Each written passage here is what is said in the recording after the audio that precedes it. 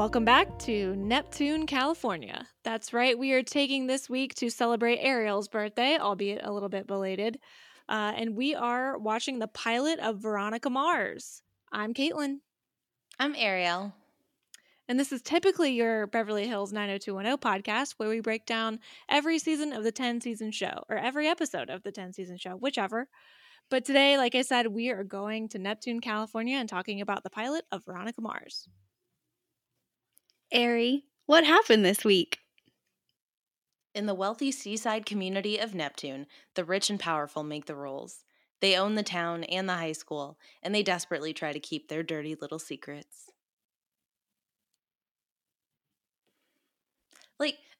Okay, so first of all, talking about the Veronica Mars pilot, I want to hear your experience with the show. Caitlin, I think you said you've watched it before, and I think, Mary, we can establish you've still never seen it. Okay, so I think I've seen a few episodes just by being in your proximity for as long as that we've been friends. Fair. But I don't think I've ever actually sat down and watched it. Yeah, and I think for me, I want to say I tried the pilot several years ago, and I must have not retained a single thing because turning this on, I didn't remember a single thing. I had no memory. All I know is that Kristen Bell is a baby in this, and I don't think there's any universe where I can't like her. She's so cute, and immediately I'm like, I want to watch you do everything.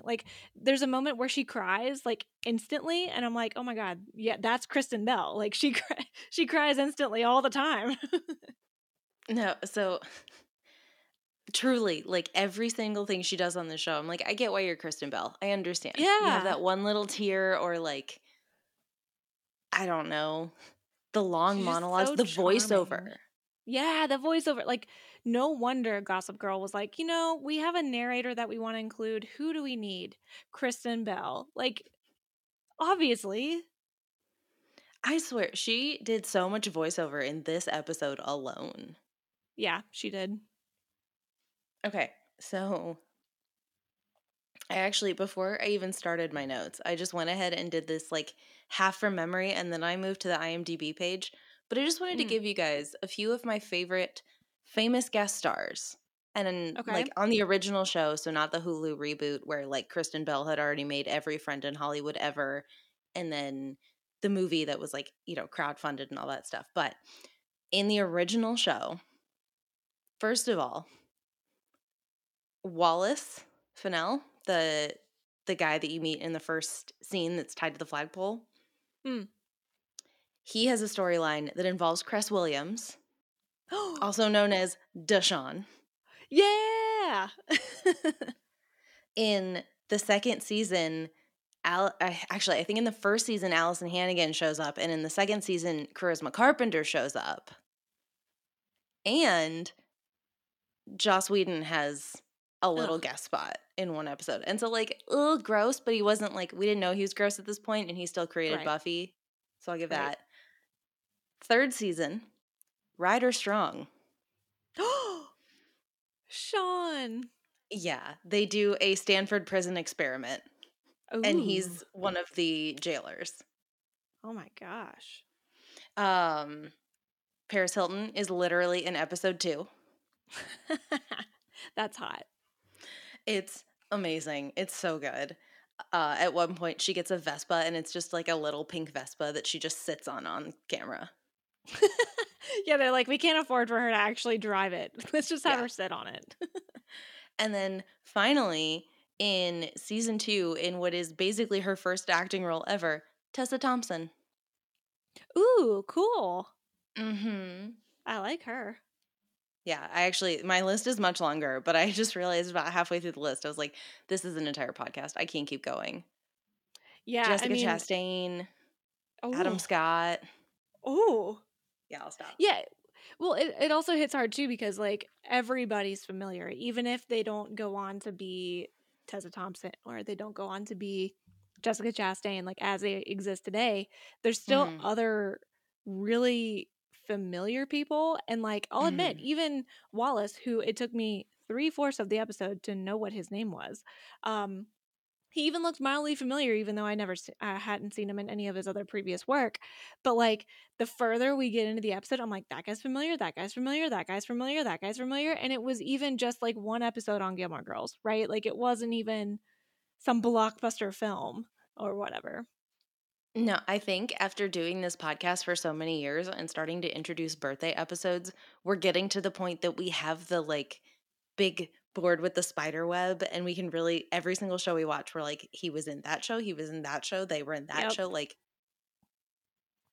Well, and teen for me challenge. too, like, yeah, you're about to say peak television. Like, this was literally like, this aired in 2004, and Mm, for me, that may have been peak television, because we were One Tree Hill had started the year before. Gossip Girl was around the corner or had already started. I can't remember which.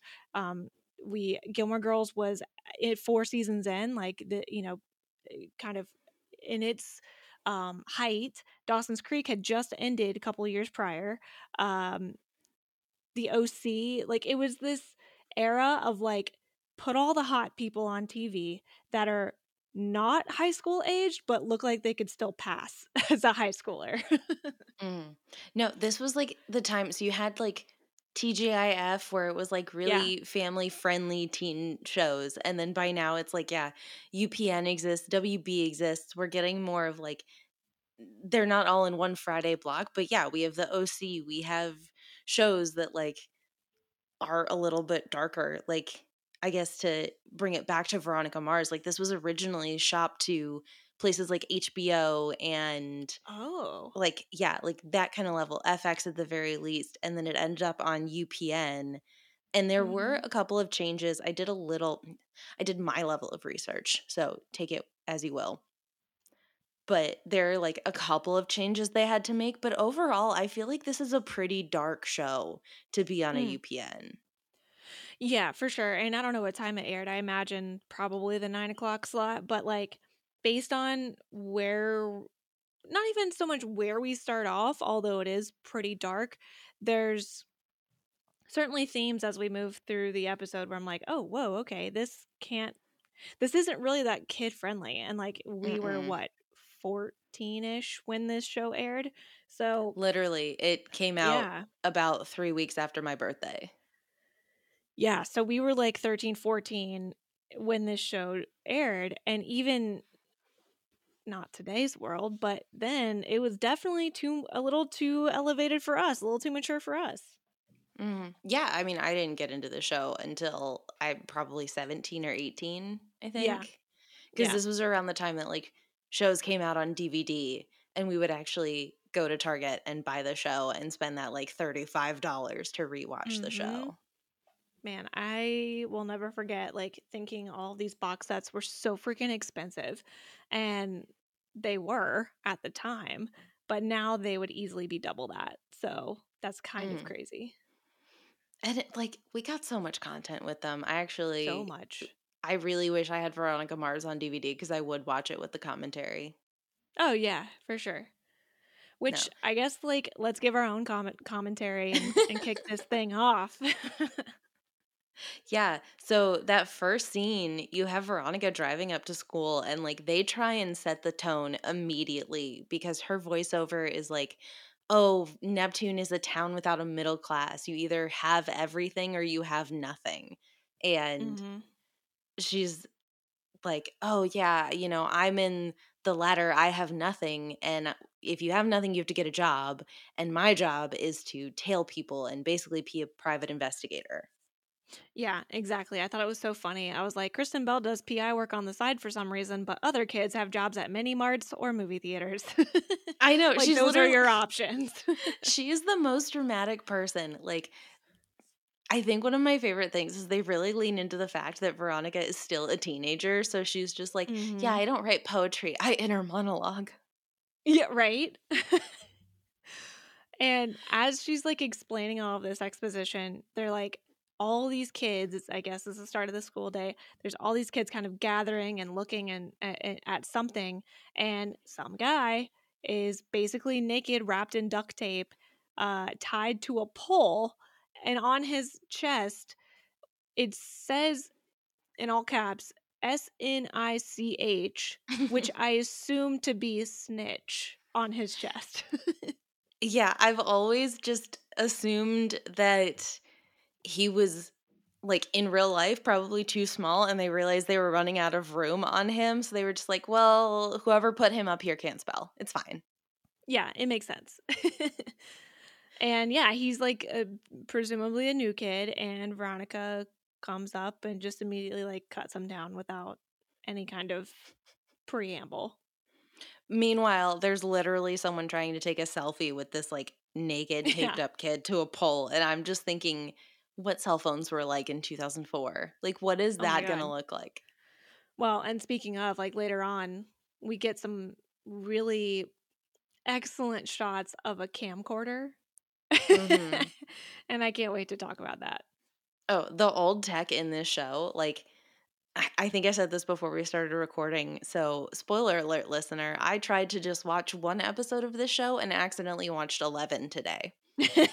So, I will be accidentally mentioning things that happen further in the season, but there are so many times where she takes phone calls and then snaps her little flip phone, and she's got like the really bold painted nails that you did in high school and all the bracelets on, and I just got this serotonin flush every time.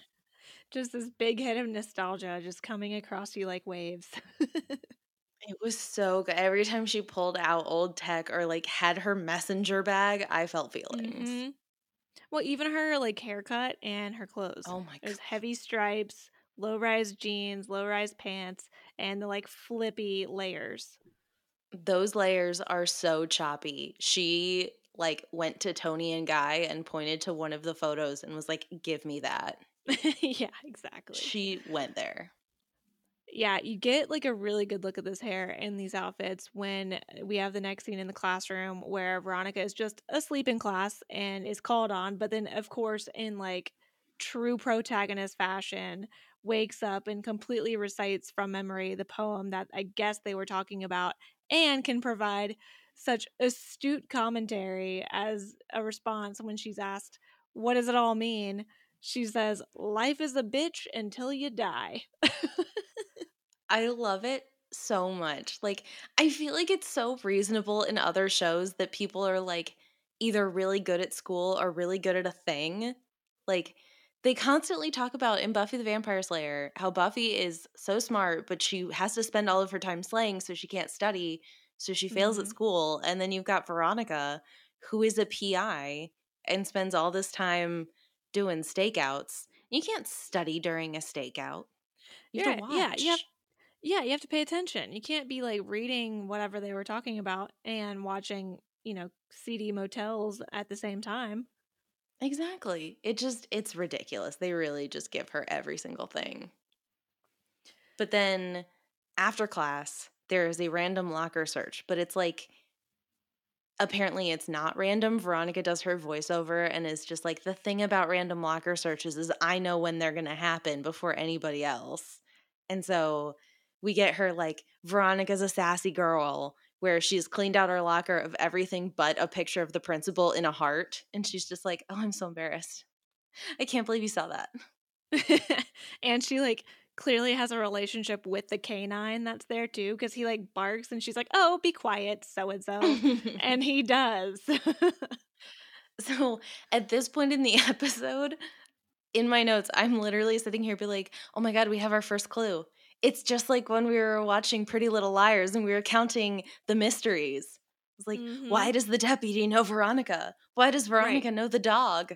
But there's just not enough mysteries in the show to keep up with Pretty Little Liars. I tried. I really thought I was going to get there. And then after the entire show, I was like, I got nowhere. Pretty Little Yeah. Liars had like 7. I mean, total side note, but I am now, I think, on episode 4 of Pretty Little Liars, and yeah, I've lost track already of the main. I mean, I know the main mystery, but I'm like, all right, that could be something. That could be something. That I just think everything is something. So we have to get a little bit more insight into Veronica and kind of why she seems like a little bit of an outsider, but is like good at school and why she and all this kind of stuff. So it's like lunchtime. I really like, I know it's cheesy, but I love the slow work on Veronica and the fast Oh, paced moving of yes. everybody else. It's very like Avril Lavigne.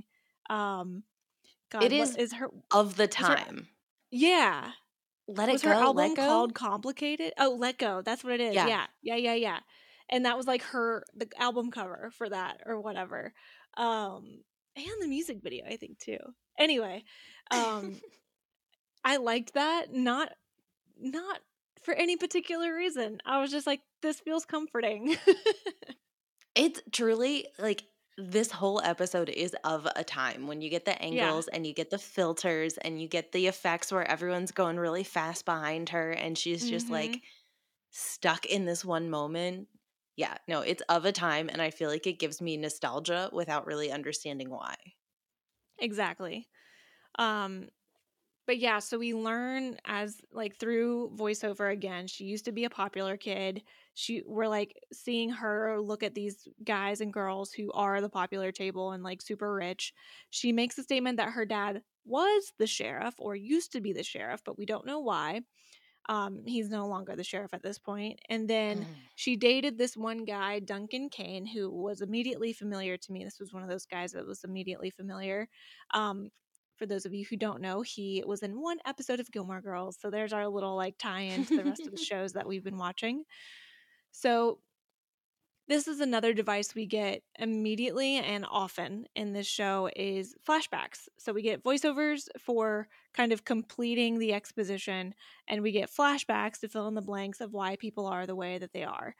mhm. Um, and this first one shows, I keep wanting to call her Kristen, which is true, but which shows Veronica and Duncan holding hands, walking through class or walking through the hallways together. But she narrates and says like he broke things off without warning, and it looks like he just straight up ghosts her. Like they Mm, pass by each other in the hallway, and he just doesn't even acknowledge her. yeah, and that's supposed to be like mystery number 2 is what happened to their relationship. Why did Duncan break up with her? Because he broke up with her before all the Lily stuff happens. I don't think they've set that timeline yet. And before her dad stopped being the Mhm. police chief, sheriff, whatever. Sheriff. Yes, sheriff. They are very specific. We don't have police, we have a sheriff. Mm-hmm. But then she also introduces Logan Eccles. And her description of him is every school has an obligatory psychotic jackass. He's ours. And to be fair, he looks like it. He's like, I think what told me and probably others what makes him a douche is not just the way he's acting, because you don't really hear him speak or anything, but homie is wearing a puka shell necklace. And I was like, you are Hollister personified. Okay, so funny story. There is an interview with the guy who did all of the costuming for the show. And I pulled out one choice section of the interview for right here because he's like gushing about Kristen Bell and how they, put all this stuff in her on her. There's these like iconic pieces in her costumes and her accessories that people will talk about on the show. But when they when he starts talking about Jason Doring, who played Logan Eccles, and Teddy Dunn, who played Duncan Kane, he says, when they first cast them, they were afraid they looked alike. So they asked me to put Duncan in blue and Logan in other colors. And in my first meeting with Jason, who plays Logan, he said, "Oh, well, I wear rack colors, the colors nobody wants, and that's why they're on the sale rack: browns, orange, rust greens." That became our joke, and they looked so good on him, I made a conscious effort to put Duncan in blues and grays and Logan's in brown and orange. I would see kids in San Diego all the time wearing these, so I put the puka shells on him sort of to be like, he's a douchebag in a puka shell necklace. Well, it worked. It was the actual intent. So as soon as you started talking, I was like, say puka shell. Say it. Just give it to me. But Because like that was quintessential 2004 mark of a douchebag was puka shell. Or somebody thinking he needed to wear it to look cool when in reality most people perceived you as being jerk. Which, let's be honest, Logan's behavior also does point him to that, but he has just gotten this puka shell necklace of just like, this is me. This is my character. This is how Yeah. I have designed myself. I wear brown and puka shells. Yeah, I didn't notice all the like earth tones until you just pointed it out. And I'm like, yeah, I think I only remember him as like in orange and brown. So, Eh, Yeah, again, 11 episodes. He right. only wears orange, brown, and green. It's so wild. As they're kind of introducing these other characters, Wallace, who at this point I still didn't know his name, he was a new kid to me. He sits down and she's like immediately rude to him, like, "Why did you sit there?" And it's like an empty table, like nobody else is sitting with her. But she does walk it back and is like, "Oh no, I'm just kidding. You can sit wherever you want." And then a bully walks up who I swear to God looked 30. He's Mm-mm. bald headed, not just like buzzed, but bald with a mustache. I think the facial hair really hurts him in this moment. Like, Yeah. he looks so old because he's younger than Veronica. And I don't know if you looked him up on IMDb, but you know where you know him? No. He was the little kid in Kazam. Oh my God. That He was ain't a little him. kid here. No, he is 35 and sneaking into high school. He is hello, fellow children. Oh my God. Yeah, never, Hmm. ever would have put that together. No, it's ridiculous. And he's like super gross. He is like taking things way too far. It's very clear, he leads a gang in a high school, which it's the same thing with Riverdale. I feel like Veronica Mars walked so that Riverdale could run off a cliff. Like, Weevil is running a gang much like Jughead runs a gang. Oh my God. Not Let's be well. real. I was gonna say like Jughead is probably the most accurate response because he did not do a good job. Well, like, Um, the principal breaks them up. He's like, not on school mhm. property, guys. Well, yeah, and like one of the other bullies was recognizable, who I recognized him from a Cinderella Story, that movie. So again, that I think that movie came out in like '03 or '05, something like that. So quintessential time for Hmm. content for us. Um, but yeah, like the at this point after or after the principal breaks up this little tete-a-tete or whatever we want to call it, like I don't even That's so grown up. I conversation. I called it a showdown. I just don't get why. Anyway, we get a flashback to why I've already forgotten his name. Yeah, so it's Weevil, and I don't know if we find out the gang's name for a long time, but they're the PCHers. Okay, great. Pacific Coast Highway. It does have a thing, but they're the PCHers. The PCPers got it. And we get a flashback to the new kid Wallace when he's working at at a convenience store, which is called, I forget now, The Sack what and was it called? Pack. Sack and Pack, because it of course it is. Of course it is. Where all these guys, like part of this PCH group, they were trying to steal 40s, like not just like six packs or whatever, 40s. Um, he like gets all nervous and worried, so he triggers the silent alarm. Um, Poor little dude. Like this little dude, Wallace, is so precious, and he can't even like stand up to them to like make them pay or I don't Hmm. know anything. He just has no. He's scared, right? So when Yeah. the police comes, or rather the sheriff's The department, sheriff. there's like a Oh, whole it's biker the full gang. on sheriff. That is Sheriff Lamb. Mm, right. And Yes. there's this whole like biker gang outside. So now we don't just see like two of them, we see like 100 of them. Not really, but there's a There's lot. like 12. Yeah, and the cop is like crazy aggressive, and I was like, "Oh, no, no, no. I hate where this is going already because it felt too like targeting a black kid for me." Um, but I got nervous. He basically coerces Wallace into saying that they did pay for whatever they bought in full, which they didn't. Um, Mhm. and so I guess the sheriff then goes and grabs the security tape from the store and says to Wallace that he needs to go see the wizard and get some guts. After he sniffs him. Yeah, ugh. This guy, I hated him. He reminded me of Porn Stash from Orange is the New Black. Ooh, yeah. No, Yeah. that's a good one. Yeah, Sheriff Lamb, not a chill dude. The whole like go see the wizard thing, it comes back later because we get like pulled back into the current time so that Veronica can be like, he really said that, go see the wizard. Hmm. Yeah, so that comes back later, but it really points to the fact that like this town is corrupt. There is Yeah. like, why would Sheriff Lamb respond to this random silent alarm at a random sack and pack and then treat someone like this? Like, there's something strange afoot at the sack and pack. Mm-hmm. For sure. We have a short, I don't really understand this scene.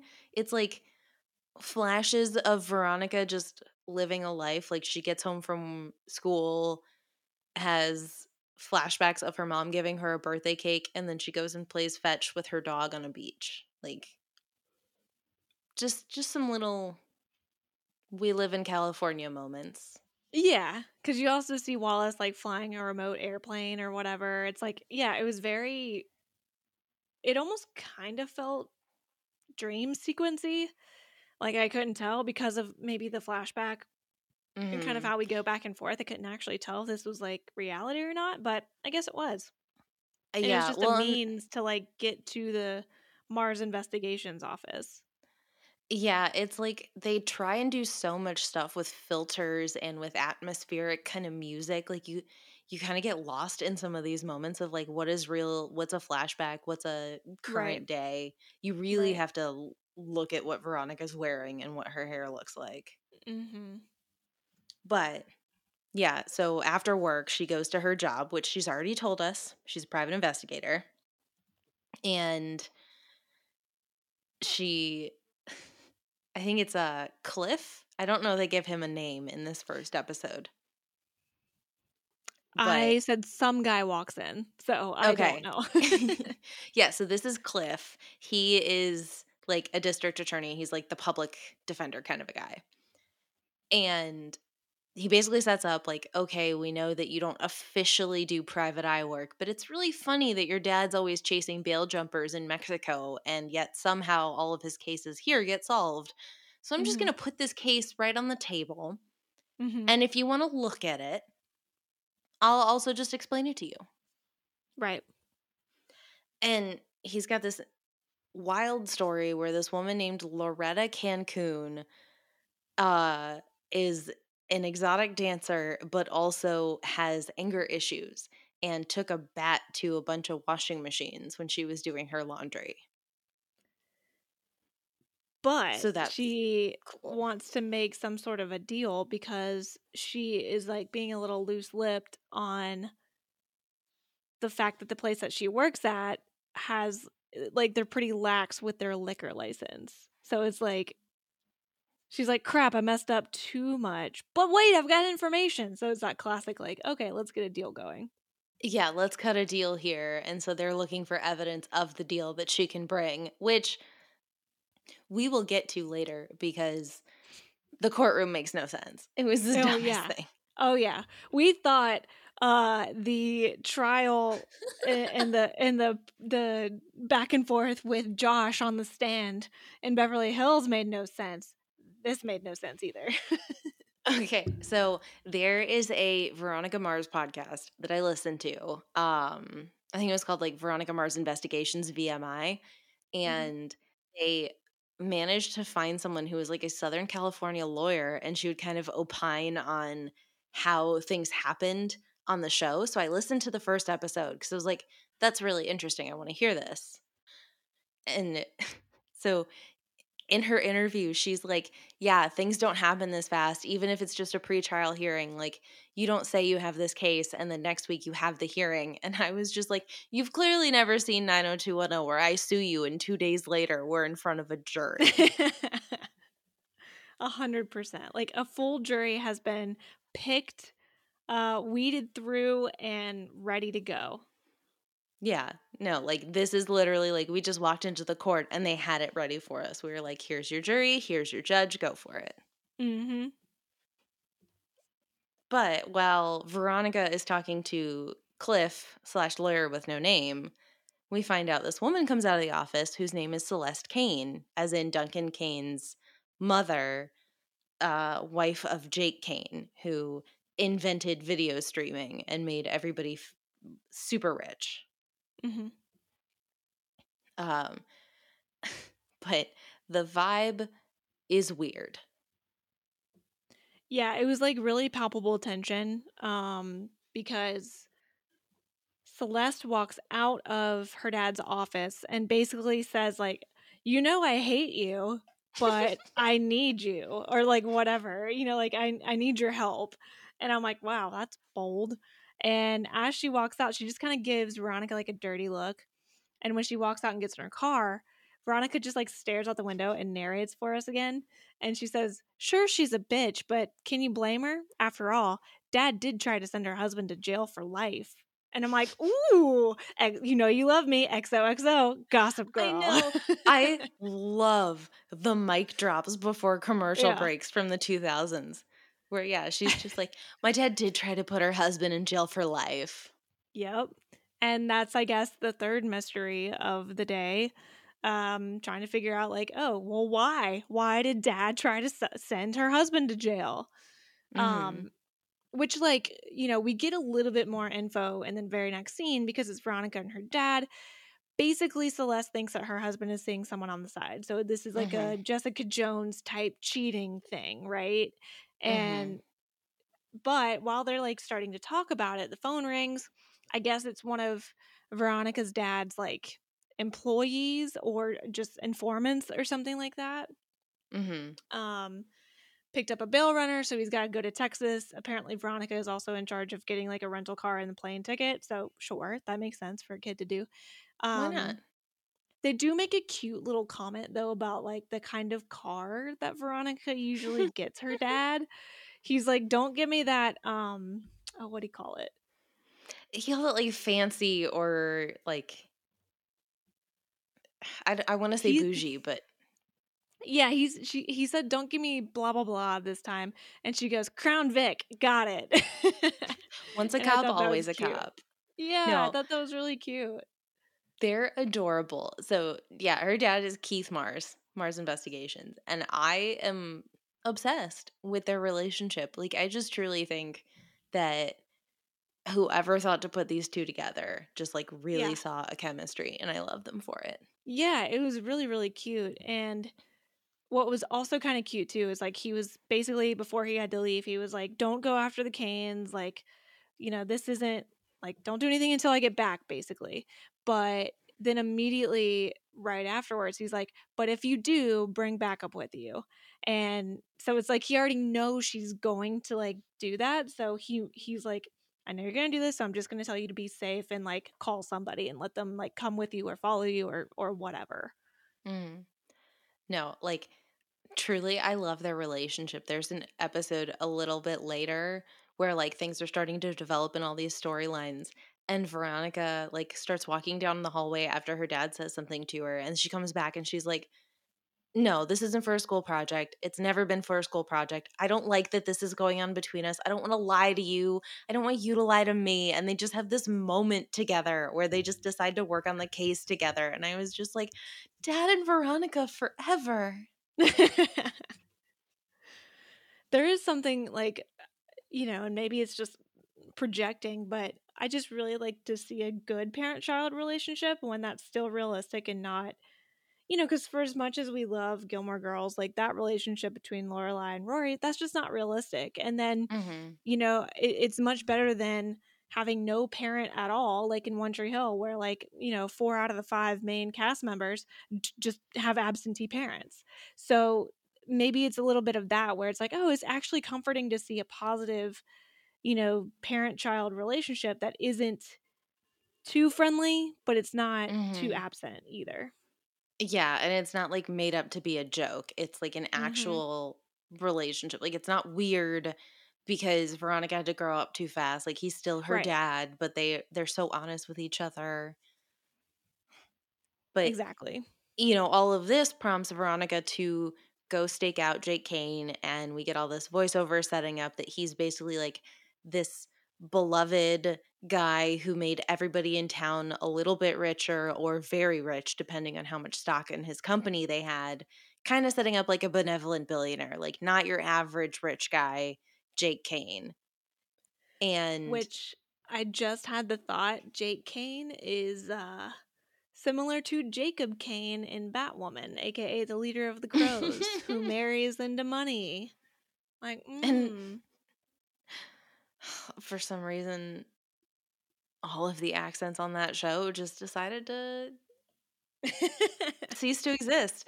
God, yeah. I can't. I can't. We can't put those two together. No, we can't. There could not There's be no more obvious different. Australians and Scottish people on this show. Yeah, thank God, because there sure is on Batwoman, at least season 1.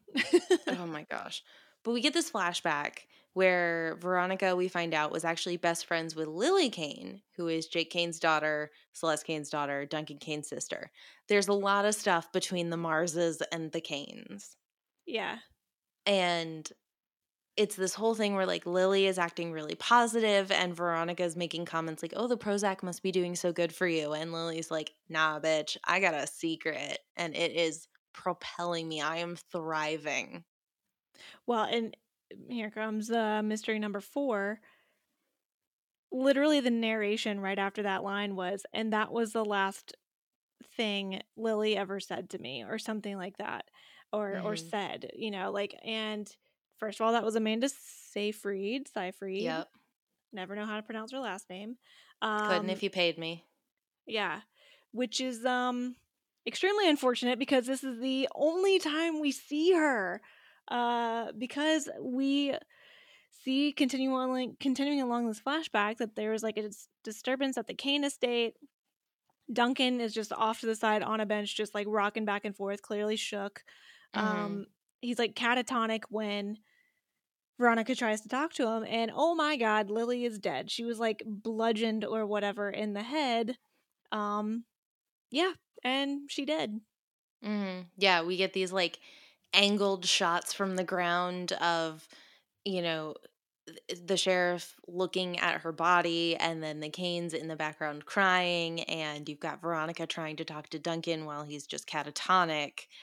And then there's this voiceover where you've got present day Veronica like completely just like deadpan like but everyone remembers the bungling sheriff who went after the wrong man. That bungling sheriff was my dad. Right, and assuming that the wrong man was Jake Kane. Mm, Assuming that, this dad killed his daughter. Um, yeah. yeah. Yeah, and so here's my other fun fact is that apparently so when they, okay, so first they wrote this story intending it to be like YA novels about a teenage detective and then like slowly it turned into a TV show. I think I read something where the guy was like I can write scripts faster than I can write books, so it makes Mm, more sense to write scripts. mm-hmm. And so they sold this, but when they had originally written it and wanted it to be on HBO or like a premium channel, they wanted Lily's body to be washed up on the shore of a river, and that's how they found her, or like at the beach in the ocean. But that would have like indicated other things in the story, and the network was just like, no, that's too dark. We can't do that. So instead, you get her bludgeoned to death next to her parents' pool because that's less dark. Yeah, it's being killed by a random person versus being killed by potentially one of your family members. Who's Well, to and say? like being found in your backyard, but other than being dumped in a river. Like, yeah. that's not really where we are. And I'd also like to point out that Riverdale opens with a body being found after washing up in the river. And they're Mhm. basically like the CW is like the spiritual successor of the UPN. So, like, Yeah. Yeah. literally, Veronica Mars, so Riverdale. Twin Peaks did that too. And Mayor of Easttown. Like, it would just have been so good. And I don't think it takes anything away to have her in the backyard versus being washed up on a beach. But, like, it's just so funny to me, yeah, that they say that's too dark when, like, I think by now Twin Peaks had come out, so this had already happened somewhere. Yeah. And then it just repeatedly happens on, like, the Various CW other or, shows. Yeah. I guess Mayor of Easttown is HBO, but I just Well, love that they're like, too dark. Just put her with her brains falling out in her backyard. yeah, like I would argue it's almost darker that it happened in her own backyard, right? Like because presumably, yeah, sure, if it's in a random, seemingly random place out in the public or whatever, yeah, that indicates possibly a stranger and something crazy happened. But if it's your own house, like that could mean so many different things. And also, like, how did your parents not see it if they weren't guilty? Like, there's just so many other Mhm. questions. To me, it's not a question of darkness. It's more just like, do we want to pay to go to another location? Which, yeah, like, I feel like there are definitely other times on the show that you could be like, they were cutting money here. But this is literally Yeah. just like, no, somebody made a weird decision because to supposedly dig your heels in on that, when the very next scene that we see is a flashback of the crime scene video being Yeah. released in mass on the internet, that's like ironically successfully spread on the internet because of Jake Kane's software. So, like, Mm-hmm. everyone sees his dead daughter's body because of what he invented. Like, talk about dark. Yeah, that's darker than the location of where she was murdered, like, Exactly. well, that and I would argue, like, what's harder to, or I guess more mature to see slash hear? The location of a murder or all of the blatant sex jokes littered throughout the entire episode. Like I was so shocked that this was on a network because I was like the euphemisms like they were it was not like anybody could pick this up. If you are remotely aware of what sex is, you would Well, understand what they're saying. yeah, like, what did Weevil say in one of his first scenes? Is just like, I nobody wrote it talks down. as much unless they're riding my hog. Yes, he literally says, I wrote it down because I was like, this is disgusting. He said, "Sister, the only time I care what a woman has to say is when she's riding my big old hog." And I was like, yeah, you're 35. And it never ends. It just keeps going. And, like, yeah, the Yeah, idea that they're like, no notes there, but that's what I dead mean. woman Yeah. opinions.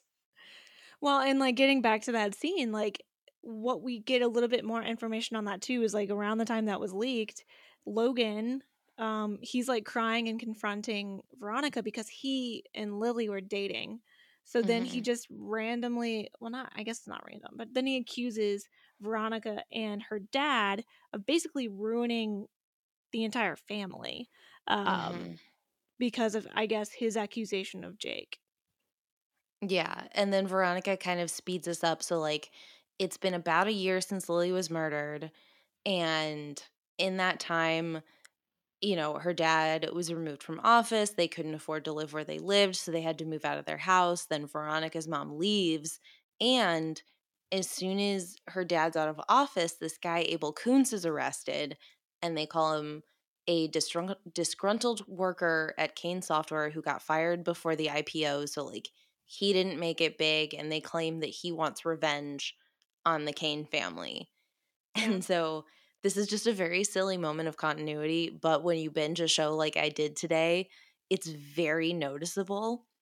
So in this moment, when they're showing all of the arrest footage on TV and the new sheriff, Sheriff Lamb, is holding up the evidence bags, he holds up a bag of shoes saying that Lily's shoes were found on his boat and that he took them as a souvenir and they're flip flops. So later in the story, they use those shoes as a plot device. And so they have to switch them to something more obvious and like could only be Lily's shoes and not just some random woman's size 7 flip-flops from Old Navy. And so they changed them. And rather than reshoot him holding the shoes up, they still have the shots of him holding the shoes up with the flip-flops, and then they just cut to a different shot of somebody holding a bag with other shoes. Like, it is the dumbest thing. It goes from like the tiniest shot of flip-flops to an entire screen of just kids. That's amazing. They just didn't reshoot it. They have all the actors. They could just redo it, and they just I mean, don't. that just shows you, like, when pilots are shot, it is still sometimes months, sometimes years before you then continue on. Sometimes you don't have the same writers, sometimes you don't have some of the same crew, like, sometimes you have different ideas for where you want the story to go. That is hilarious. It's so funny because we're at the part of the series where the shoes start to matter, and so they Mm. keep showing them over and over again, and I can't unsee it anymore. But Oh, man.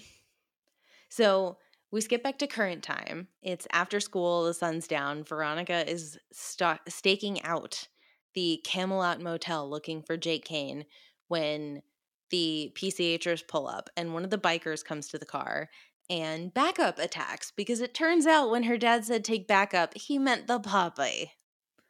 The big old bulldog looking backup dog, like, that was so cute to me. I was like, "Oh, backup," because when Veronica's like, "Backup, calm down," I'm like, "Oh."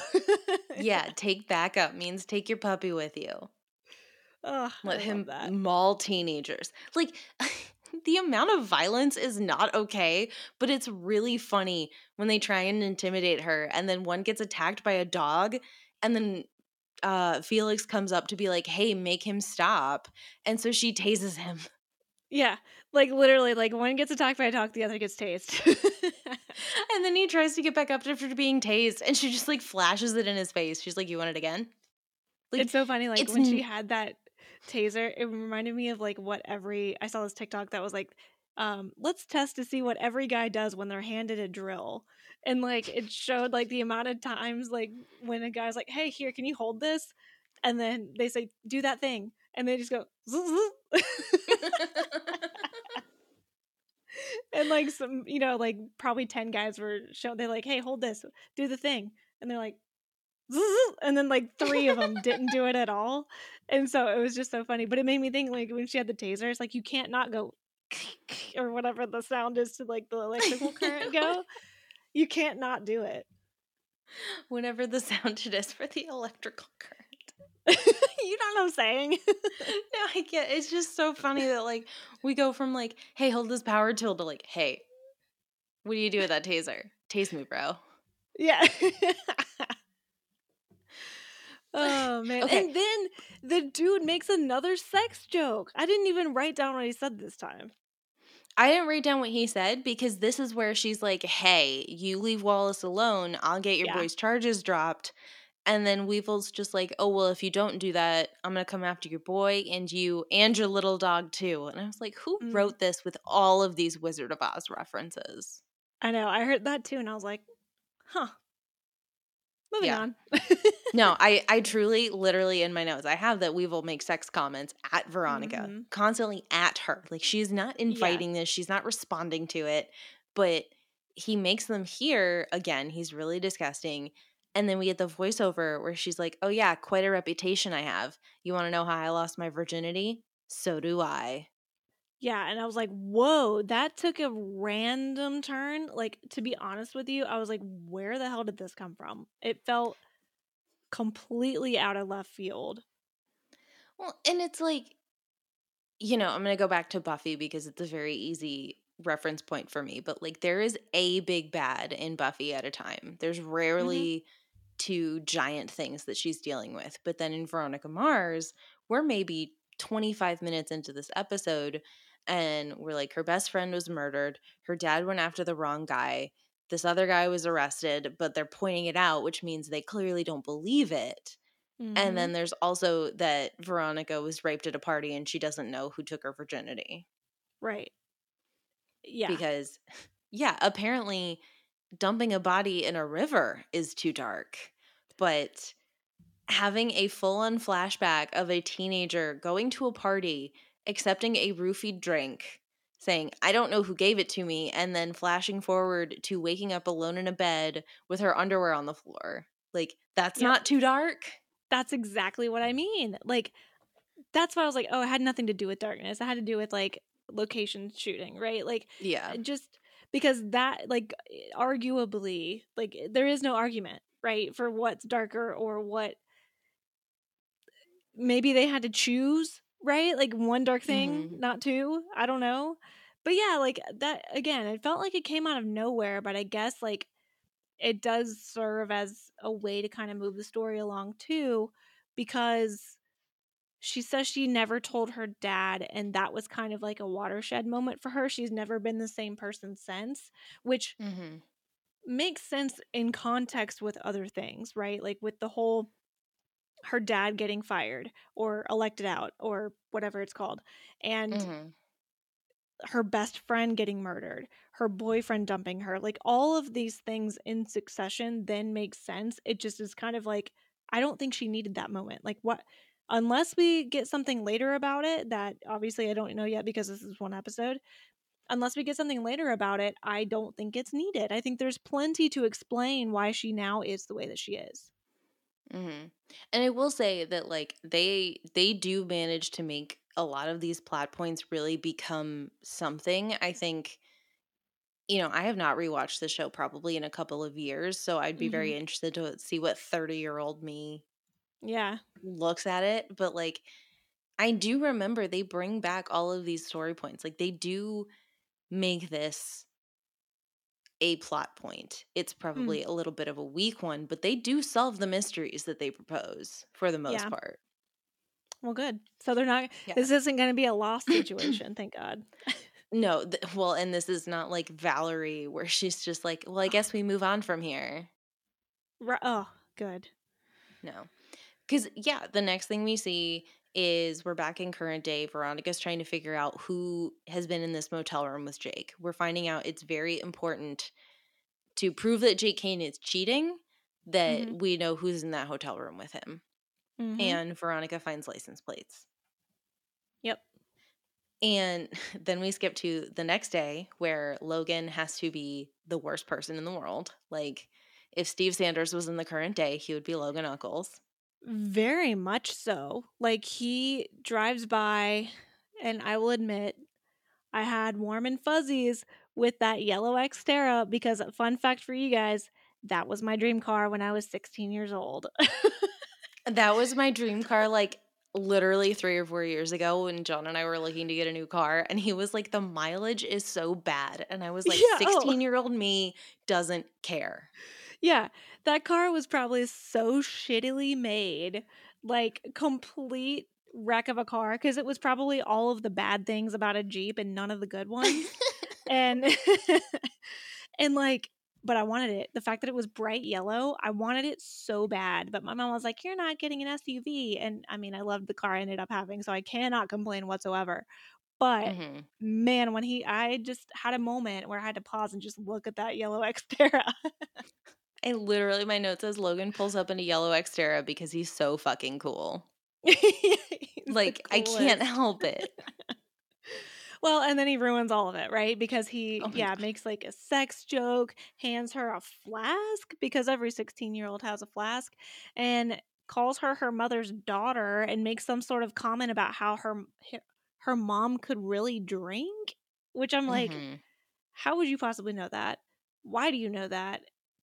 I don't like what all of this is insinuating. And of course, because, we know that Veronica's mom has not been in the picture for a while, like that cuts pretty deep. And then we even Mhm. see Duncan finally like grow a pair and actually like get Logan to stop talking.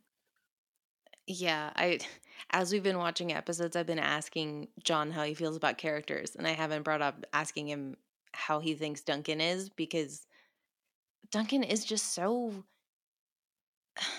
immobile Yeah. repeatedly in these first couple episodes. And they do finally explain it after a little while and like start giving him something, but it's by the Hmm. time that I'm just like I don't care for Duncan. He's like the Riley of it all if we're going to go back to Buffy. Yeah, he's just what is Mary? Mary, what do you always say? Like like Bland brown brown-haired haired. man. Yeah. That's what he is. He's just bland. I mean, truly, this is the first time I think that I have heard a costume person be like, "We were worried the men would look too much alike." Right? But yeah, no, Oh, he's man. he's the absolute worst. It gives us another voiceover where we find out that mom left a unicorn music box that Veronica throws in the trash, but she digs out later. But it always gets me because I'm just like, Veronica doesn't seem like a unicorn person. So do you think this is one of those times where when she was 5, she said she loved unicorns? So for the rest of her life, she gets unicorns as presents? Oh my god. Probably. I mean, I cannot tell you how many times that has happened. And that we've not only had happen in real life, but then also see it on TV. Or at least Yes. reference to on TV. No, it's an absolutely true thing. My parents know about like a sport that I'm a fan of, and they have just dug in there. They're Mm-hmm. like, "You want an Atlanta United hat? You can have Yep. 70 of them every single holiday. I Send you once a told hat." my I once had told my in-laws that I really liked a certain like Tervis cup with like a G on it for Georgia. And guess what I've gotten every year at Christmas? A new Tervis tumbler. Oh, thank you, because the other one just wasn't gonna last. That's what Right? These Turvis is known for. Yeah, they're super breakable, so I'm glad I have 85 spares.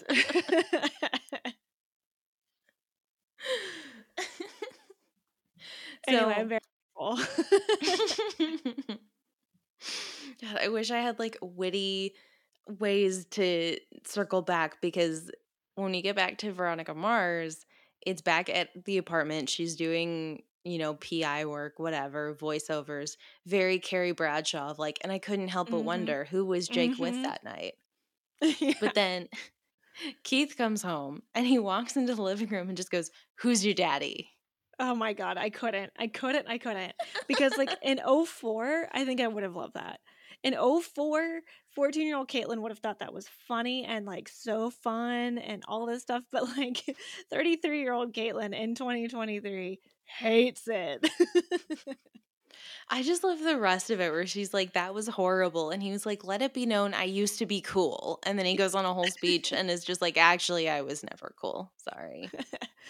But it was cute how then he's still like that doesn't dim his light or whatever because he's still so excited because they got like 2,800 or 2,500 bucks off of this one job, and which I'm like that was like, does that cover the cost of the plane ticket and the rental car? I don't know, but anyway, he's like, we're not gonna eat box mac and cheese tonight. We're eating steaks, which I love and I appreciate that. But also, I wanted Veronica so badly to be like, no, Dad, we need to put that in the bank. Be like, "No, Dad, I want the mac and cheese and the steak." Yeah, but yeah, ¿por qué no los dos? Like, what's so wrong about the mac and cheese? Yeah. Anyway, and yeah, but then it's cute because he had just mentioned Blue Oyster Cult and listening to that in his car back when he was quote unquote cool. So now, of course, they're making steaks and listening to Blue Oyster Cult. And quickly that moment dies, right? Because Veronica's like, hey, man, I got some license plates for you to run because I can't, and you're really the PI. Hands him the pic that she took of Jake next to the car with the plates in focus conveniently. And Mhm. he looks at it and his face just like drops. And he's like, you need to stay away from Jake Kane. We're going to drop this case. And at this point, I'm like, oh, that's her mom, right? Like, there's no way that's not her mom. Like, Mhm. no way. Because after Right? we were Like, just talking about her mom. yeah, this is one of those things where there's not even a question here. They're not Yeah. even pretending that it's not going to be it. Yeah. There is one moment before this, I totally went over it, but it's another thing at lunch. And I just want to point out because I love Wallace Fennell so much. I think he is a wonderful character. I think they totally screwed him over because so they had the original run of the show that was the first 3 seasons. And then there was Hmm. supposed to be this backdoor pilot that never got picked up in season 3 of showing Veronica, or it wasn't a backdoor pilot. They filmed a pilot of aging up Veronica. She's gone to work for the FBI, doesn't Mm. get picked up. You know, 7, 8 years after the show is when the movie gets crowdfunded and everybody comes back as adults going to their high school reunion in Neptune. And then there's the Hulu season that came out a couple of years ago that we just won't even talk about. I'm not ready to address it. However, what's important is because all this time has passed, they age everyone up and like give them stories of like where they've been. And Wallace frickin' Fennell becomes a gym teacher in Neptune at Neptune High. Why? I'm furious. There's like points in the college season where he's like in physics classes. He's going to become an engineer and then we come back and he's the basketball coach. Which like nothing wrong Aw. with that, but when he's supposed to be an engineer and you've done this Mhm. to me, don't do that. Aw. But Well, like in this one episode you've got Wallace saying like you should hear what people say about you, but I know you're cool. You cut me down when nobody else would. I want to be your friend and I just love him. yeah, that was really cute. And I mean, you can tell he's like dealing with some outsider tendencies too, because he's clearly not found friends at this point, and especially because of being humiliated in front of everybody at the school. Like, he's trying to latch on, he's reaching out, right? He's complimenting her so that she will accept him, right? She's like, Mhm. I'm not judging you at all. I've heard some crazy stuff, but I'm not judging. I want to be your friend. And that is very cute. I do like that. Mhm. No, I love him so much cuz yeah, I imagine on your first day of school if that's how it starts, you just basically set up to Yeah. write this off. Yeah, exactly. Yeah. Well, and like Uh at this point, right after the whole plates situation, we get a little bit more info on like some we get like a little snowball effect, right? Things start to fall into place, and how all of these various stories, not the Jake Kane situation, but mhm. the situation that you had said his name was Cliff, brought about the worker at the Seventh Loretta Vale or whatever. Cancun. Yes, Jackie Daytona. Um, Loretta Cancun talks about, we get some resolution around kind of getting back at Logan, and then also some resolution around getting back at Weevil. So Mhm. starts off, Veronica has like this idea. Well, actually, first I'm skipping a scene. Veronica is like sitting outside the body shop in the Seventh Veil, which was the liquor license case. And this is when she pulls out the little camcorder. And I was like, that looks like it's from a game. Like, it literally looks like it could be in a 90s museum.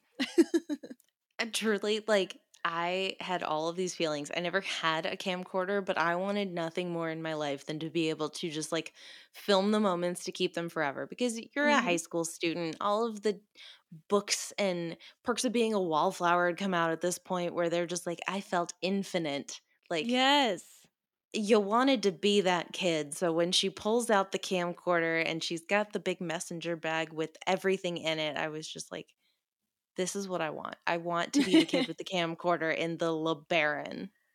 Well, and it was kind of cool. Like, it gave me a little bit of envy, a little bit, because she's like talking about, she's doing another voiceover or whatever at one point, and she's like, my hobby's photography, or like photography happens to be my hobby. And I'm like, man, I wish that I had been that motivated or dedicated, or both, to go all in on a hobby like that. I mean, I played so many sports growing up, but I never, my mentality as a high schooler was not, I need to practice basketball or lacrosse or whatever 24/7 and really dedicate, to my craft so that I could be the absolute best I could be. No, mine was like, Kate, or my mom would say, "Caitlin, go outside and, go run because you're having conditioning in a few weeks." And I'm like, "No, absolutely not. I'm not doing that. I will just suffer during conditioning, and I will get in shape during conditioning." That's what conditioning is for. I am Exactly. conditioning my body. That's right, exactly. I'm just gonna eat this massive dinner that you're making for me and then not do anything. And then sit on my couch and watch Veronica Mars. Exactly. No, okay, I do love the next day at school when Veronica is like running through school and Wallace is chasing after her and he's like, slow your ass down, Flojo. Mhm. She's like, "No, I have a plan." Yeah, because like we very briefly touched on it, but basically what happened was Veronica convinced this kid Corny to throw a bong in pottery class for her. Mhm. And he creates it. They put it in Logan's locker before one of these random searches that aren't random. He gets suspended for it. The sheriff's department takes the bong, which has a remote controlled smoke bomb in it, and they set off the smoke bomb remotely using Wallace's remote control because we remember he likes RC planes. So setting off a bong, BONG, very different than flying a plane, but it's fine. And then the fire department shows up, goes to put the fire out in the evidence room, swaps out the tape from the sack and pack with something else. We find out later that Veronica has convinced the fire department to commit a felony for her and steal evidence because they think her dad is cool. Yeah, she like made some comment to the fire chief or whatever, and then narrates and is like, "Yeah, there's still some people out here that really like my dad." I'm like, enough to commit crimes?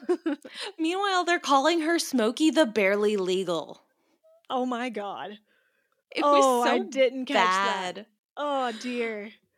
Oh, I No, hate it's that so so bad. much. Like, and this is the thing. The first time I watched this, I was a teenager. I like fell in love with it at like 21 maybe. Like I was young when I loved this show. And so now watching it in my 30s, I'm like these men are too old and too disgusting for her.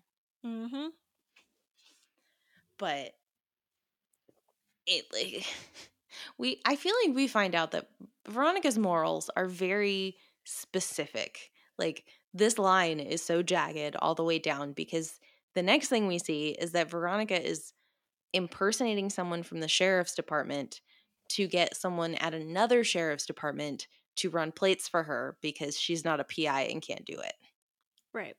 And so she definitely, like you're saying, that like moral gray area of she is willing to do whatever it takes for the case. And she will, it sounds like she will justify whatever rules she can break by standing it up against, well, it's for the case, it's for the greater good. Like you gotta, Hmm. if you're gonna make an omelet, if you're gonna make an omelet, you gotta break a few eggs. Like she's very much that style of like, bend but not break kind of situation. Hmm. And yeah.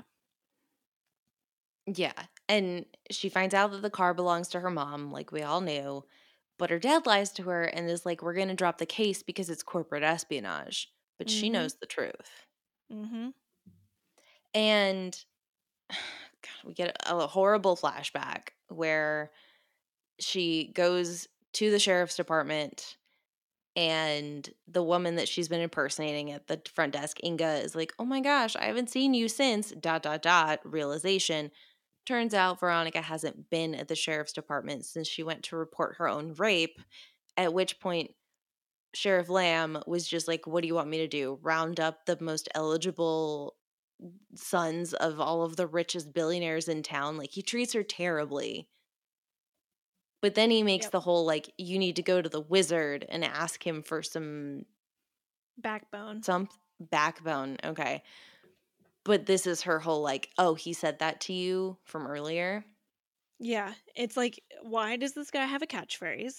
And also, I hate him with every fiber of my being. And they never bring it up again. I don't think there's a single, in the 11 episodes I watched, I don't think there's a single other Wizard of Oz reference outside of this episode. Maybe they're after they got picked up after the pilot season, they like were waiting to film the next several episodes and they like rewatch it back. They're like, that's kind of lame. UPN is like, you can have a show if you never do this again. Yeah, exactly. N- Not even once. Instant canceled. Oh, okay. Yeah. So she went to the courthouse building because it's time Mhm. for the preliminary hearing for the PCHers who robbed the sack and pack. Yeah. And it makes no sense. We got Sheriff Lamb on the stand, but then when they go to play the evidence video that Veronica had the fire department swap out, it ends up being a video of a department deputy getting a blowjob right outside the seventh veil. Like literally just right there. Like Veronica didn't even have to do anything to get this video. She just showed up and it was fine. Again, I'm like, okay, let's back up. You mean to tell me you couldn't show a woman getting bludgeoned outside are like on the ground next to a river or in a river being pulled out, but you can show video evidence of an officer on duty receiving a blowjob. Well, Cool. and then Cliff is just like, oh yeah, so this basically solves all my cases, right? And I'm just like, how? Yeah, I know the two are not connected at all. So, Mary, this is what we were talking about. Basically, like the sheriff, the was he sheriff at the? Yeah, he's sheriff at this point, and he's being Yes. interviewed about like the whole robbing at the and shoplifting and whatever at the sack and pack, which I hate. And as soon as this video is shown, they're like, "Oh, let's see the video from the actual like shoplifting." It's video of this other deputy who is not the sheriff, just this other random police officer getting a blowjob. And so the lawyer that's for Loretta Cancun is just like, "So that's case closed, right?" It's like, how? Literally. He's just like, I would like to move to drop this case, and I just want the judge to be like, that's not what we're here for, so no.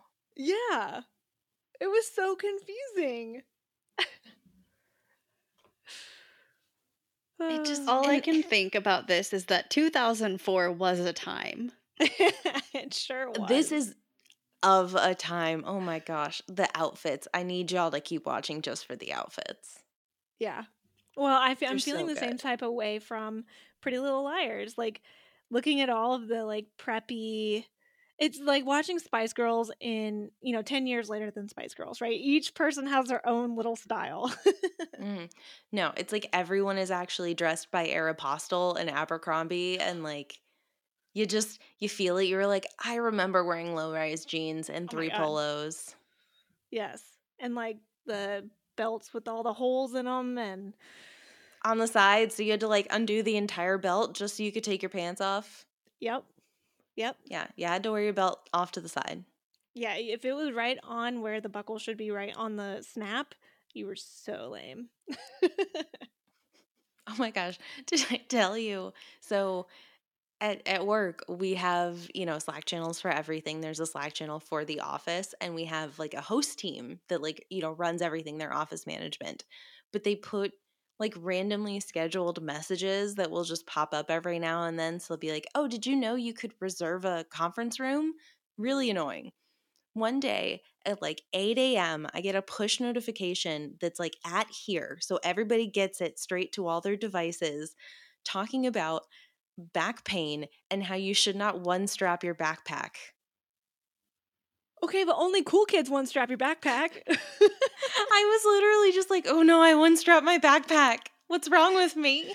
Dude, I literally my right shoulder is lower than my left shoulder. Like I don't know if you've ever noticed it. You might be able to see in the FaceTime.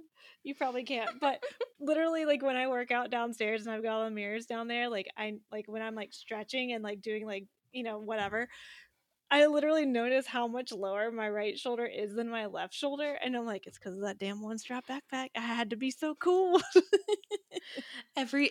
Whenever I think about it, I want to reply and just be like, I'm a millennial. You can't Yeah, take my one strap from me. you don't understand. I don't All tie I my can shoelaces and I wear one strap on my backpack. all I can think of is 21 Jump Street when they go to Yes. high school. And he's like, no, I have to two strap it. Everyone is two strapping it. Oh my god.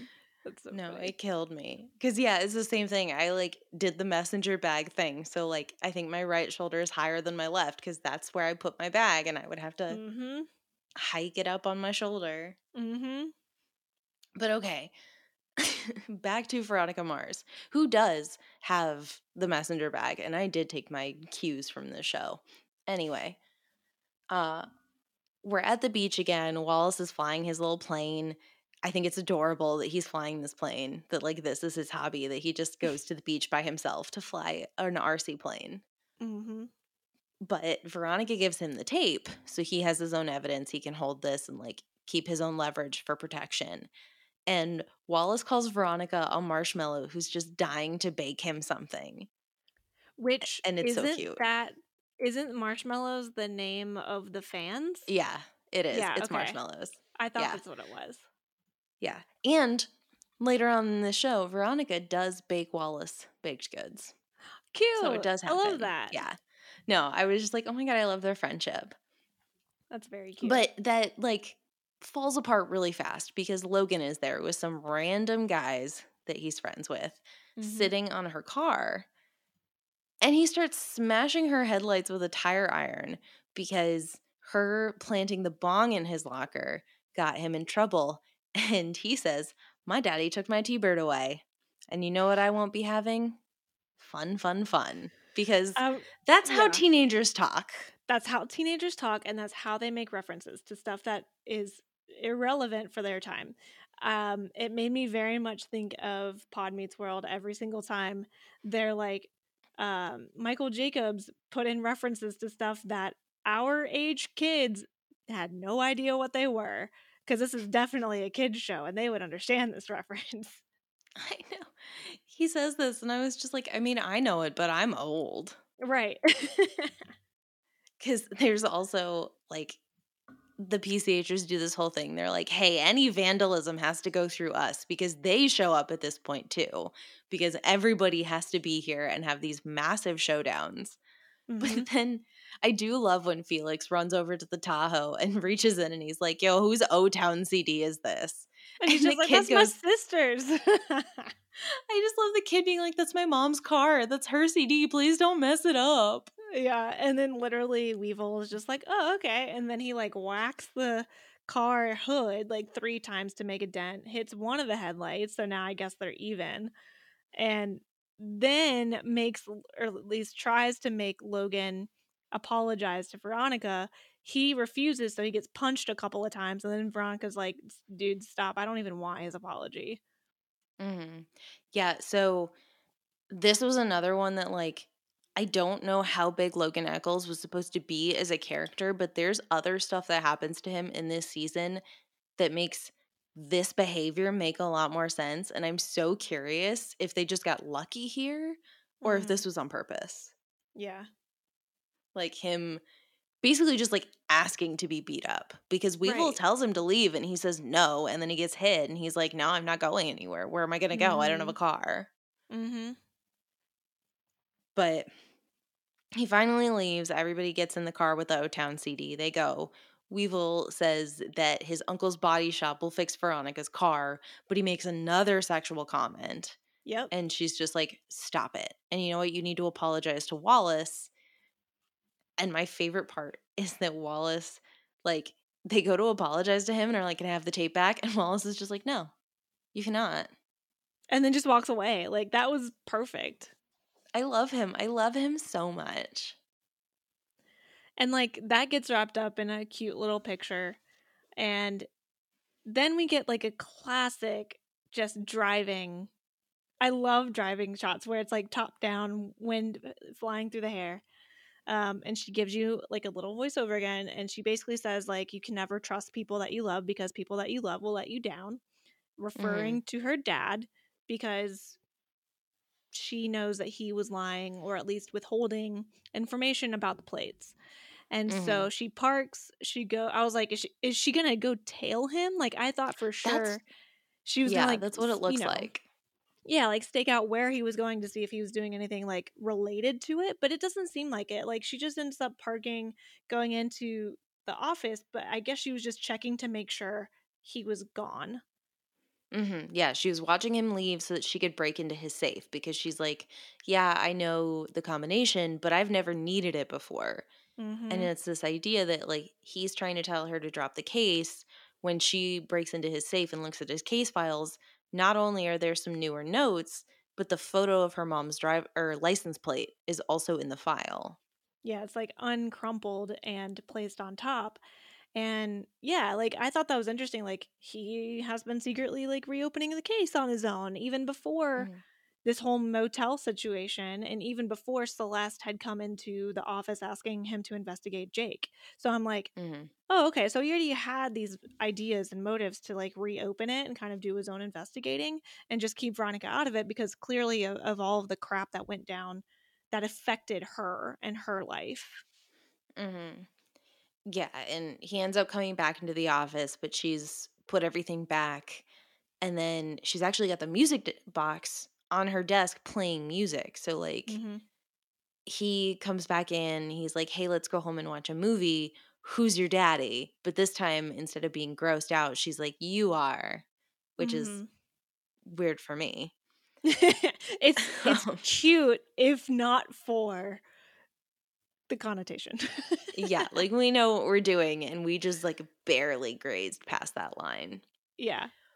But before she goes home, we see this one last shot where Veronica's gone to the Camelot Motel and she's knocking on the door where her mother was. And then there's this voiceover as the shot pulls away from the Camelot Motel. And she's like, "Well, you know what they say about Veronica Mars? She's a marshmallow." Mhm. And that's how we end. So we assume she's gonna open the door and see her mom. We don't actually see her face, but we assume so. And this feels like Veronica doesn't so much care about the Kane case now that she has presumably found her mom after not seeing her for 8 months. And now she's almost on the quest of like bringing her whole family back together. Hmm. Which, yeah, it's one of those things that I feel like the show actually does really well that I didn't realize as a teenager, but I'm noticing now as an adult is that you really do remember that Veronica's a teenager. Like the idea that there's this big murder case, there's this huge thing that's so important, but the fact that her mom could be in this room, regardless of what it jeopardizes, she has to go find her mom. Yeah, exactly. Because there's definitely where we are in the season, like Veronica's starting to make some really impulsive decisions that could jeopardize a lot of things. But she's a teenager. She just wants to go guns blazing. Yeah, I get it. She's like thinking no consequences, right? Like my dad will help me out, like, Hmm. and not even coming from like a rich person like perspective. It's just more of the I'm a kid, I'm always protected. Yeah, she's like, everybody else is going to uh, let me down eventually. So I'm just going to get Hmm. ahead of it. And I don't care what you think of me. So there's one last thing I wanted to mention, and it was back in the scene where they're at the beach, right when Veronica like goes up to Wallace, and I was like, I think this is the first time that Kristen Bell has ever been taller than anybody because she was taller than Wallace. I was like, she's standing on an apple box, right? Like, because I just put the picture in Slack. There is no way that Kristen Bell at 5'1" is taller than Wallace. There's no way. Yeah. No, we're like messing with some visuals here. Either she was standing on a pile of sand that was higher than Wallace's pile of sand, or there was an apple box, and I'm not fully sure why they wanted to make her taller than him. I don't know. I'm just imagining they're both standing on sand and he's just been digging his feet in. Right. Right. I'm like, So he's just several inches shorter than usual because he's that is the buried. only way to explain that. And I don't have another example of them standing next to each other, but I'm like, no, that's wrong. Yeah, there's no way that I don't remember his full name, but like Percy Daggs the third or something. There's no way that he's that short. Yeah. Because, like, now it makes me want to Google, but I'm like 99% sure that Kristen Bell is like 5'1" on Yeah, a I good think you're day. right.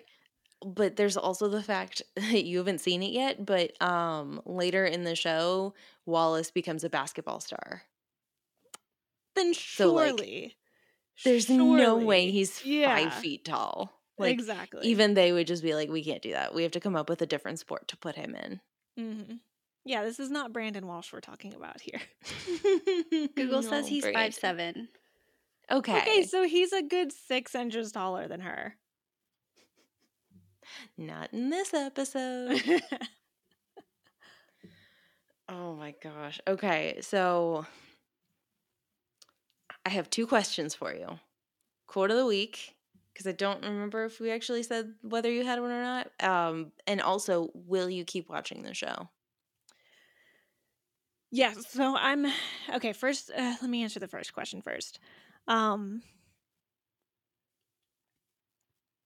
I don't know. Like it wasn't that quotable. It's like the show is very quippy. I don't think they did a lot of quipping in the first Yeah, episode. Yeah, and But like the yeah. things that I wrote down were like gross things that Weevil said. Um I wrote down I just didn't write down a lot of quotes. I wrote down Veronica Mars, she's a marshmallow. Obviously. Yeah, I don't know. I mean, I think for me rather than a specific quote, I just kind of like narration as a device. Um cuz we've seen it in a lot of shows at this point now, like Veronica Mars, Gossip Girl, Jane the Virgin uses narration. Um Bridgerton uses narration. Yep. And so I think this is the first narration. I'm probably forgetting something, but this is kind of the first narration that I've heard from the main character's point of view, right? Like with Gossip Girl, it's a global POV. From in Mhm. Bridgerton, global POV. From Jane the Virgin, I'm not going to reveal that narration for purposes of people who have not seen the show, but it's important, right? But it's not the main character POV. So I kind of like that because it gives us a reason to not have to have people repeat stuff, right? It Mhm. gives us a reason to not have other characters have to tell you what you should know, because this is truly from Veronica's lens. We might get glimpses into other people's POVs, but this show is meant to be from her POV. So I think I kind of like just the device of narration. Yeah, I really like that. I feel like, as I've gone on, I mean, there's other stuff we see. Like, we go to the Kane house when Veronica's not there, we go to the Eccles house when Veronica's not there. But for the most part, this is a show told from Veronica's point of view. And, like, Mhm. they only give us information probably honestly so that we can see how ridiculous some of Veronica's accusations are. Like there's one episode when they get to Christmas where there's this massive expensive Christmas party and she follows someone into a room and then just starts wildly accusing them of things at a party. Interesting. Yeah, I mean the party does end up with other issues, but it's actually a really fun episode. Yeah, I mean, and that's the thing is like I kind of like seeing the protagonist actually be the protagonist, like, and not one where we have to assume a lot. Mhm. Yeah, so I don't know. I think I would like to try to continue watching it. I think, I wasn't so hooked that I'm like, "Oh my god, I need to keep watching." Whereas with some Mhm. of the other shows that we've gone over, like I would say Riverdale, I was hooked immediately. Um Trying to think what else. Oh, Pretty Little Liars. I wouldn't say that I'm full steam ahead, but like I have continued a few episodes. It's been one that I go back to when I don't know what to watch, right? Um Buffy, obviously, I watched that entire show and I'm ready to watch it again. So it's like I would say it is not at that level, but it's Mhm. not at like a Skins or a Degrassi where I feel, well, what I mean by that, it's not a bad way. I, No, I don't you're not I wrong. don't I don't feel like I'm phased out of it. Like I think I'm still at the age where I could get out of it what needs to be gotten out of. Whereas with like Skins and Degrassi, I think I'm just too old, which is ridiculous. But you know what I mean? Like But it's like Fair different. point. Yeah. yeah, we are at that age. Like being 33 and trying to watch something with 12-year-olds in it. I get it. I get why Degrassi doesn't hit. Unless you watched it when you were 12. Like Boy Meets World, I Yeah. can watch all day long, every day, every season, every episode. But that's because I was obsessed with it when I was a kid. I didn't Mhm. watch Degrassi and Skins as a kid. So it's like I don't get that same feeling of nostalgia. Yeah. I get that. Well, yeah, so Mary, I know you've not participated as much in this conversation. So, would you watch the pilot and then do you think you'd continue? I definitely would watch the pilot. I love a freaking darkly themed teen show with crime and it sounds like yeah, like murder, etc. I'm into all of that. It sounds like this might have been made for me and I've probably been sleeping on it. Yeah, that's how I felt about Pretty Little Liars. I was like, I've probably been sleeping on this. Like, this is right up my alley. That's what I'm thinking is like this is a differently polished version of Pretty Little Liars. Like this is Yeah. one where like I feel like on Pretty Little Liars, they like turned up the sharpness on everybody and like gave them all these like really cool outfits. And then on Veronica Mars, they were like, blur everything. Just rub Vaseline on everything. Like, there are some bonkers flashbacks. There's an episode that we watched where the guy that plays Aaron in Mean Girls plays a guy who joins a cult on Veronica Mars. Yes. Oh my god. And so they do a flashback because he like joins a cult and gets like super sweet and nice. And she's like, he was a dick before he joined this cult. So we do a flashback where Weevil is reading poetry in poetry class and this kid is just mocking him mercilessly. But like, it is like wet. It is like they smeared the film. It's bizarre. Man, you say the word cult, and I feel like a lot of our shows have had cults in them, right? Like Beverly Hills 90210, Boy Meets Mm-hmm. World, now Veronica Mars, Supergirl. Like, I'm trying to think of some others off the top of my head, but like cults and this group, it works. Well, and this is the best part is since it's told from Veronica's point of view, she like kind of falls for it too. And she's like, I mean, Mm-hmm. yeah, it's a cult, but they're really nice. Yeah.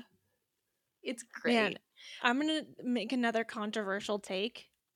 Speaking weirdly of cults, and then what you said in terms of like how Veronica Mars compares to like Pretty Little Liars, Veronica Mars gives me a little bit of a Smallville vibe. Yeah, I could Like, get that. I could see that. like very high school, like the high school portion of it.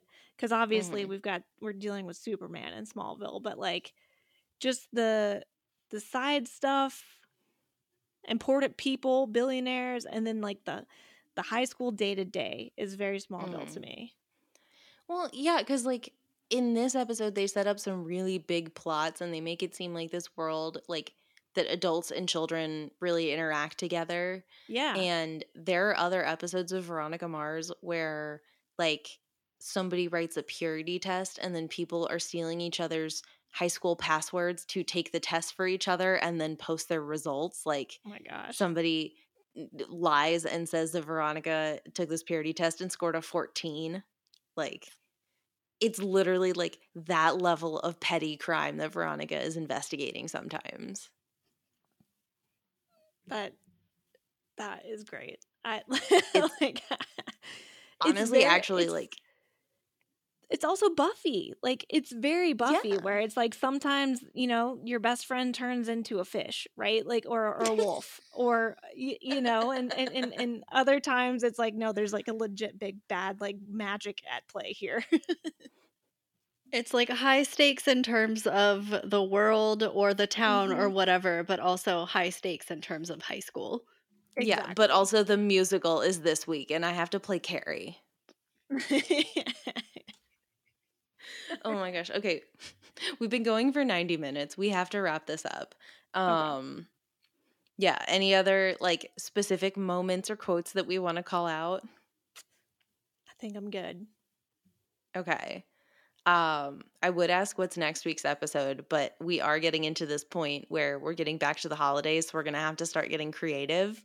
So I guess I just kind of want to take this moment to tell people to like give us ideas if you want other content, because we might be like sporadically releasing things that are not 90210 to ensure that all three of us are together for 90210 episodes.